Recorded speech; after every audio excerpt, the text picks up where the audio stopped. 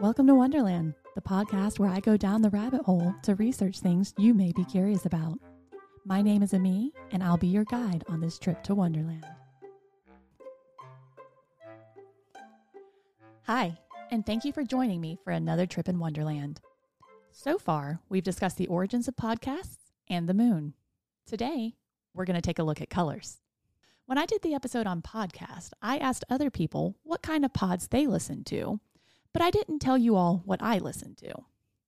Well, one of the shows that I have enjoyed so many episodes of is Radiolab. It was a Radiolab episode on colors, which first aired in May of 2012, that I listened to that had me hooked on podcasts. It's a really well done episode, and it's so informative.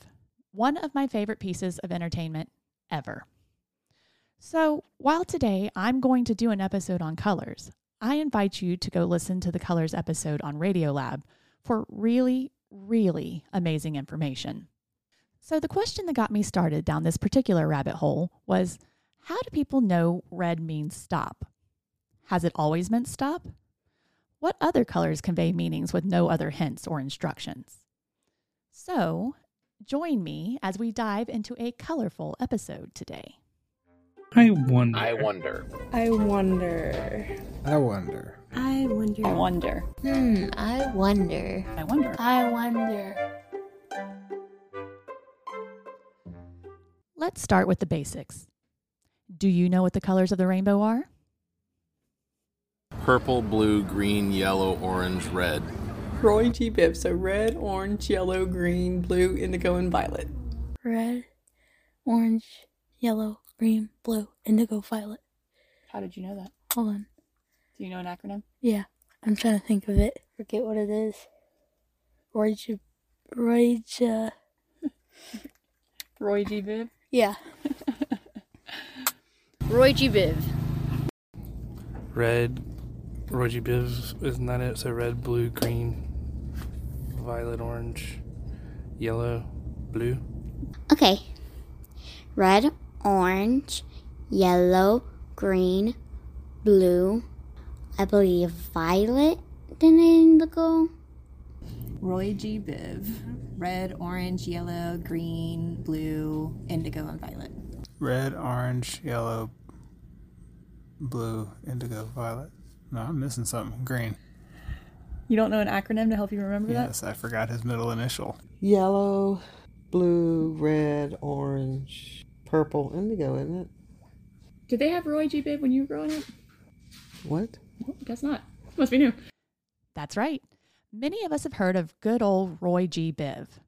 While it sounds like the name of someone you might know, it's actually an acronym and mnemonic device to help people remember the colors in the rainbow. Red, orange, yellow, green, blue, indigo, and violet. While there's some disagreement about whether or not indigo should be included, it's widely accepted amongst most scientists to include it. As children, when we draw rainbows, we typically color with these 7 distinct colors. But a look at the full spectrum shows that these colors actually bleed into their adjacent colors, creating a slew of other colors. The reason we settled on 7 colors is an interesting topic in and of itself, but I think we'll save Pythagoras and the number 7 for a future episode. So we know there are 7 colors in the rainbow, but do you know what the primary colors are? That would be, oh gosh, off the top of my head. It's yellow, red, and blue? Red, yellow, and blue. Red, yellow, blue. Red, yellow, blue. Red, yellow, and blue. Red, blue, and yellow. Red, green, and blue. Or red, yellow, and blue if we're talking about art class. I didn't realize it when I asked it, but it turns out that this one was kind of a trick question. While most people can spout off red, yellow, and blue as the primary colors, like we learned when we were kids, that only actually really applies to art. In physics and light, the primary colors are red, green, and blue. I'm not going to dive into the science on this one because truly, I could never do better than the Radiolab episode. Seriously, go listen. But let's overly simplify it and say this has to do with how light enters our eyes, either from a light source or reflected from an object. This creates additive and subtractive color mixing. The additive color mixing is the red, blue, and green primary colors. You may have had some experience with this with your TV settings, RGB. If you're old enough, at some point you may have had cables from your VCR to your TV that included RGB cables. If you go to live shows, you may see that colored stage lighting is red, green, and blue overlaid to make other colors. But those who said red, yellow, and blue aren't wrong. This is a subtractive color mixing I mentioned. These are the primary colors for things that don't emit light, your paints, inks, textiles, and so on. They reflect the incident light that falls on them. Essentially, we start with white and then subtract light at different wavelengths as we add the primaries. Subtractive colors reflect less light when they are mixed together. Mixing paint, for example, absorbs some light-making colors, making them darker or duller than the parent color. The colors we learned about in school are able to be mixed together to create the remaining other colors of the rainbow, but orange, green, and violet can't be mixed to create red, blue, and yellow, which is why in the art world, those are the primary colors. And just to add an extra layer of complexity, if you do much printing, you might also consider a third set of primary colors: cyan, magenta, and yellow.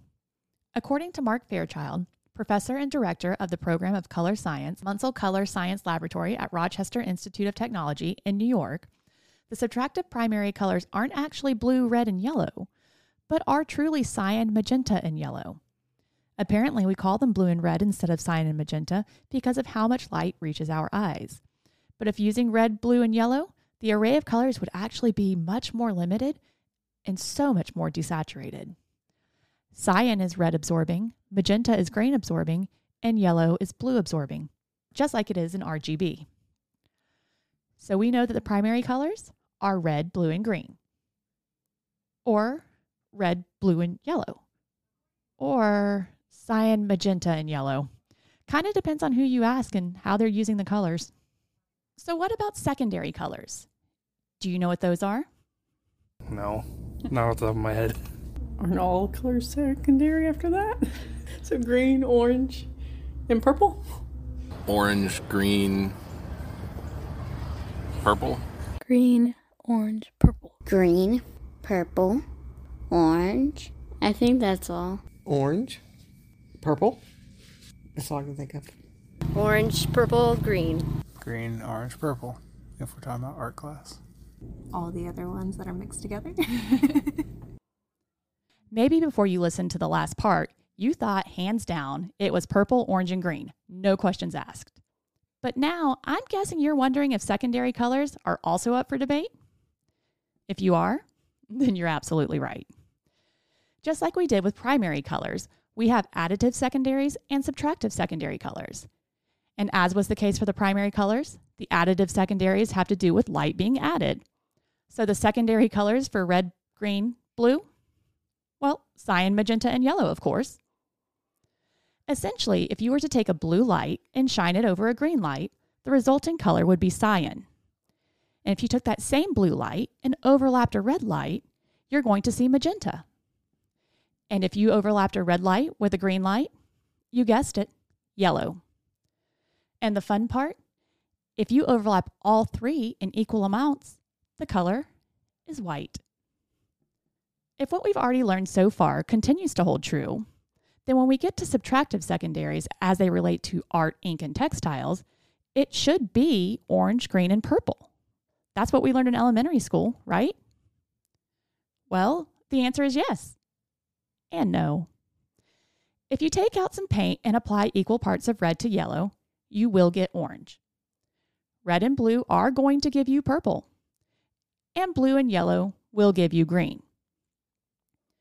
But if you consider Fairchild's earlier proposition that using red, green, and blue is incorrect, and that we should be using cyan, magenta, and yellow, then yep, an additional set of secondary colors. Red, blue, and green. Oy vey. So we've talked about colors and how they're made. But if you remember, what I was really wondering was, why do certain colors have specific meanings to us? Why do I know to stop when I see red and go when I see green? Are there other colors that convey meanings without any additional information? All right, I'm going to start with traffic lights. We all know to go on green and stop on red. Has it always been that way? Well, yes and no. Our current system can largely thank railroad companies. Red was used to mean stop due to its long wavelength and ability to be seen from a farther distance. And since that decision to make red mean stop, red has continued to alert people in transportation to stop, with the short-lived exception of yellow stop signs for a period until high-visibility reflective coatings became available because yellow was easier to see at night than red. As far as green means go, though, that hasn't always been the case. Back to the railway companies. We know they used red to indicate stop, but at first they used a white light to give the all clear and green to indicate proceed with caution. The problem with the white lights, however, was that at night, bright stars in the distance were mistaken as the white go-ahead light. Eventually, the rail companies moved the green color to mean go and introduced yellow to mean proceed with caution, since it was easily distinguishable from both red and green. This has been the standard for traffic flow ever since. Do you think they are international or limited to the United States? Probably just limited to the United States. I think it varies completely from other countries. Yeah. No, I think that for the most part, you are going to see green means go, red means stop, but you are going to see variations in different countries. All over the world. Some of it, I believe, is international. It's probably not just the United States, but I know some other places in the world uses different colors. In the case of traffic lights, there is international traffic law that indicates that green, yellow, and red should be used to help ensure safety of international road traffic. This is the Geneva Convention on Road Traffic, which came into force in 1952 and was eventually replaced by the Vienna Convention on Road Traffic in 1968 with more updated rules. These conventions included the Protocol on Road Signs and Signals. Every country that is part of the convention must adhere to the agreed-upon signals. This proved to be somewhat of a problem for one country in particular, Japan. Originally in Japanese, there were only words for 4 basic colors: black, white, red, and blue. Apparently, to describe something green, you would use the word for blue, which was aoi. Sometime around the end of the first millennium, the word midori, which meant sprout, began to be used to describe green, but it was thought of as a shade of blue. The first traffic lights in Japan were green, but traffic manuals and documents referred to the color as aoi instead of midori. In 1973, the Japanese government compromised by mandating that traffic lights use the bluest shade of green possible while technically still being green. Blue enough to be called aoi, but green enough to be in compliance with international traffic law. There are other common color associations, such as black being associated with death. Long ago, people did not know what happened after death, so they represented death with black, similar to how at night when their eyes would be closed and they slept, they'd see nothing but black. Purple is the color of royalty, and it's because of the rarity of the dye originally used to produce it. Tyrian purple was produced from a small mollusk that was only found in a specific region of the Mediterranean Sea near Tyre. More than 9,000 mollusks were needed to create just 1 gram of the Tyrian purple. Only the very wealthy could afford this luxurious color, and sumptuary laws from ancient Rome to Elizabethan England forbade anyone except for the royal family from wearing it. So we've talked a little today about what colors are and their symbolisms, but now let's venture a little deeper in this rabbit hole and talk about colors as art. How do you think colors in art evolved over time? Not a clue. I mean, they made different color dyes with what they could find in nature originally, and it was more of a paint, I guess. Natural materials from the world. Like example, red dirt. There's you use flowers and stuff to color first and then paints. I don't know. Caveman art. They would combine substances, like some people, and take the color of clay and water to make red, or leaves and water, and they'd mash it up to make green. I guess initially, using mud or other colors found in nature diluted or, mixed with water to create something to mark with, to the point where they're now being created with dyes and things like that.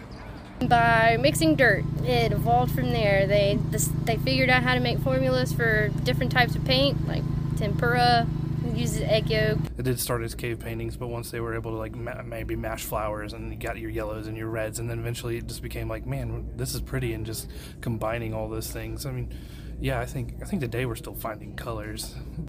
It is widely accepted that art started with cave paintings as far back as 30,000 BC. These prehistoric artists used naturally occurring pigments such as red iron oxide, carbon black, and calcite white, which they mixed with spit or animal fat. They then used feathers, twigs, and animal hair to depict their stories on the cave walls. Other early artists also used nature to create their palettes. An early form of yellow was reportedly made from the urine of cows that were force-fed a diet of mango leaves, which they could not digest efficiently. The urine was collected and dried, which produced a small and malodorous ball of raw pigment called puree. Egyptians gave us mummy brown, or caput mortuum, by grinding up the remains of mummies and mixing it with pitch and myrrh. This allowed for painters in the pre-Raphaelite period to paint flesh tones and shadows more easily. Though when many found out how the color was made, some refused to continue to use it. Artists for centuries have found ways to bring their visions to life, making colors out of whatever they could get their hands on, no matter how gross it may seem to us now. During the early civilized era, art became something primarily for the wealthy and educated to consume. Thankfully these days, however, even children have access to a wide array of colors from the time they're toddlers, thanks to crayons. When do you think crayons were invented? Ooh, I think in around the 9,000. I don't know. Well, we're only in 2000 now. 1980 or something. 40s. It's just dyed wax, maybe after the Dark Ages, I guess. 1914. 1543. The late 1800s. No clue. I feel like they've been around for a long, long time, though. Maybe the 30s. I don't know. I want to say early 1900s. Crayons are a stick of pigmented wax, which are generally child-safe due to being blunt, inexpensive, and typically non-toxic. They are usually made out of paraffin wax, which is heated and cooled, then dyed. Pliny the Elder, hey, he came up in the Moon episode 2, is thought to have described the first techniques of wax crayon drawings back in the 1st century, although it wasn't utilizing the crayon as a handheld tool like we think of today when we think of crayons. Da Vinci used tools similar to crayons with oil pastels in 1495. Conte crayons from France, which was a hybrid between a pastel and the conventional crayon, was used in the late 1790s.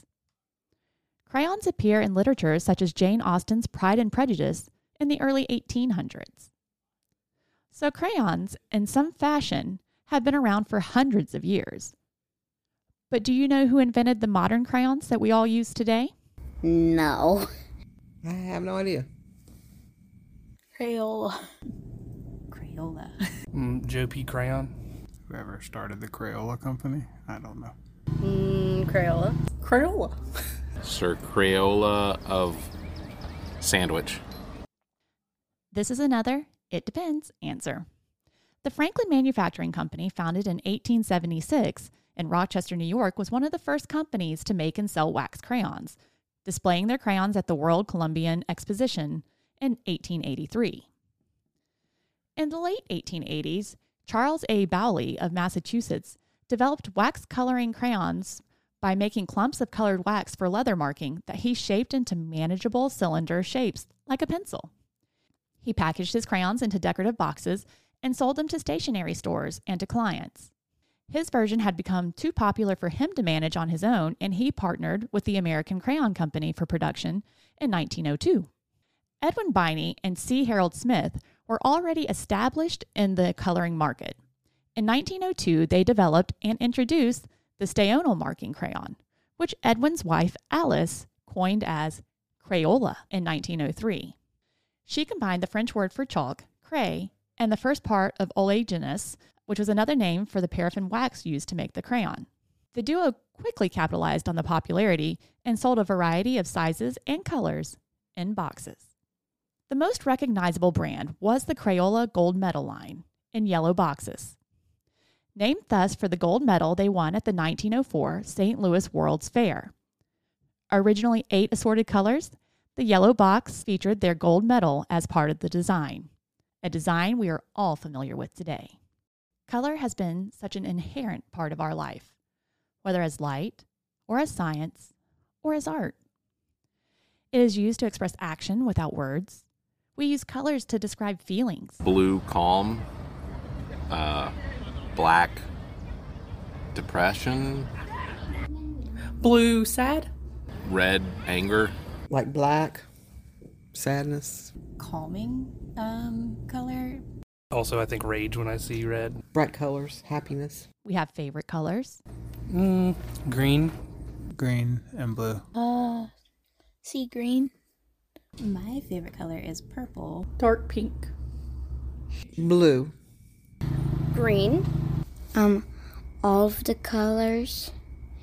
For all kinds of different reasons. Just because it's calming. I don't know why. I just like them. Because it appeals. And I like water. There's no particular reason other than it just looks really pretty. And my favorite color is constantly changing. Not sure why it's my favorite color. I used to hate pink. Because it's peaceful. Because it's very calming. Because it's hard to pick one and they're all so pretty. We have colors that we just don't like for whatever reason. Yellow. It's too cheery. Probably yellow, and it's for a very narcissistic reason. I never feel like it looks good on me. Probably yellow. But again, I don't know why. Red, because it's angry. Brown. It's plain. I don't really have a least favorite, but like if I had to pick one, like a gross green, like a poo green, like a just nasty green. So there's bad greens and good green. We sing songs about colors. Colors.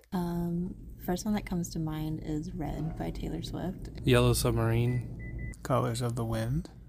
Purple Rain. Yellow Submarine. And there are movies about colors. Turning red.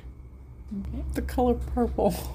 The movie Red that came out recently from Disney. We are immersed in color, which makes this world a truly beautiful place to be. Thank you so much for joining me today as we went down a particularly swirly rabbit hole. I had fun digging into colors, and I hope you enjoyed listening. For your additional listening pleasure and for a little fun, I put together a rainbow-themed playlist for you all, starting with one of my very favorite songs, Colors by Black Pumas, and going through 3 songs of every color in Roy G. Biv. Find the link in the show notes to explore some auditory usage of color in song. And please note that while this podcast is perfectly suitable for all ages, discretion should be used with the accompanying playlist for this episode. I look forward to the next time we come together to wonder about something new. And until then, be safe, be kind, and stay curious. The Welcome to Wonderland podcast is copyrighted by Amee Bland and is part of the Barrett Gruber Entertainment Division. This podcast is recorded in the Maddie Johnson Podcast Studio at GOT Sounds Studio in Columbia, South Carolina. Any thoughts or opinions expressed as part of this production are those of the host unless otherwise indicated. Subscribe to this podcast wherever you get your podcasts. Please follow, like, and share this podcast. Find us on Facebook at Welcome to Wonderland the Podcast and on Twitter at Wonderland_pod. To submit corrections, additional information, or requests for episodes, please email the host at welcometowonderlandthepodcast@gmail.com.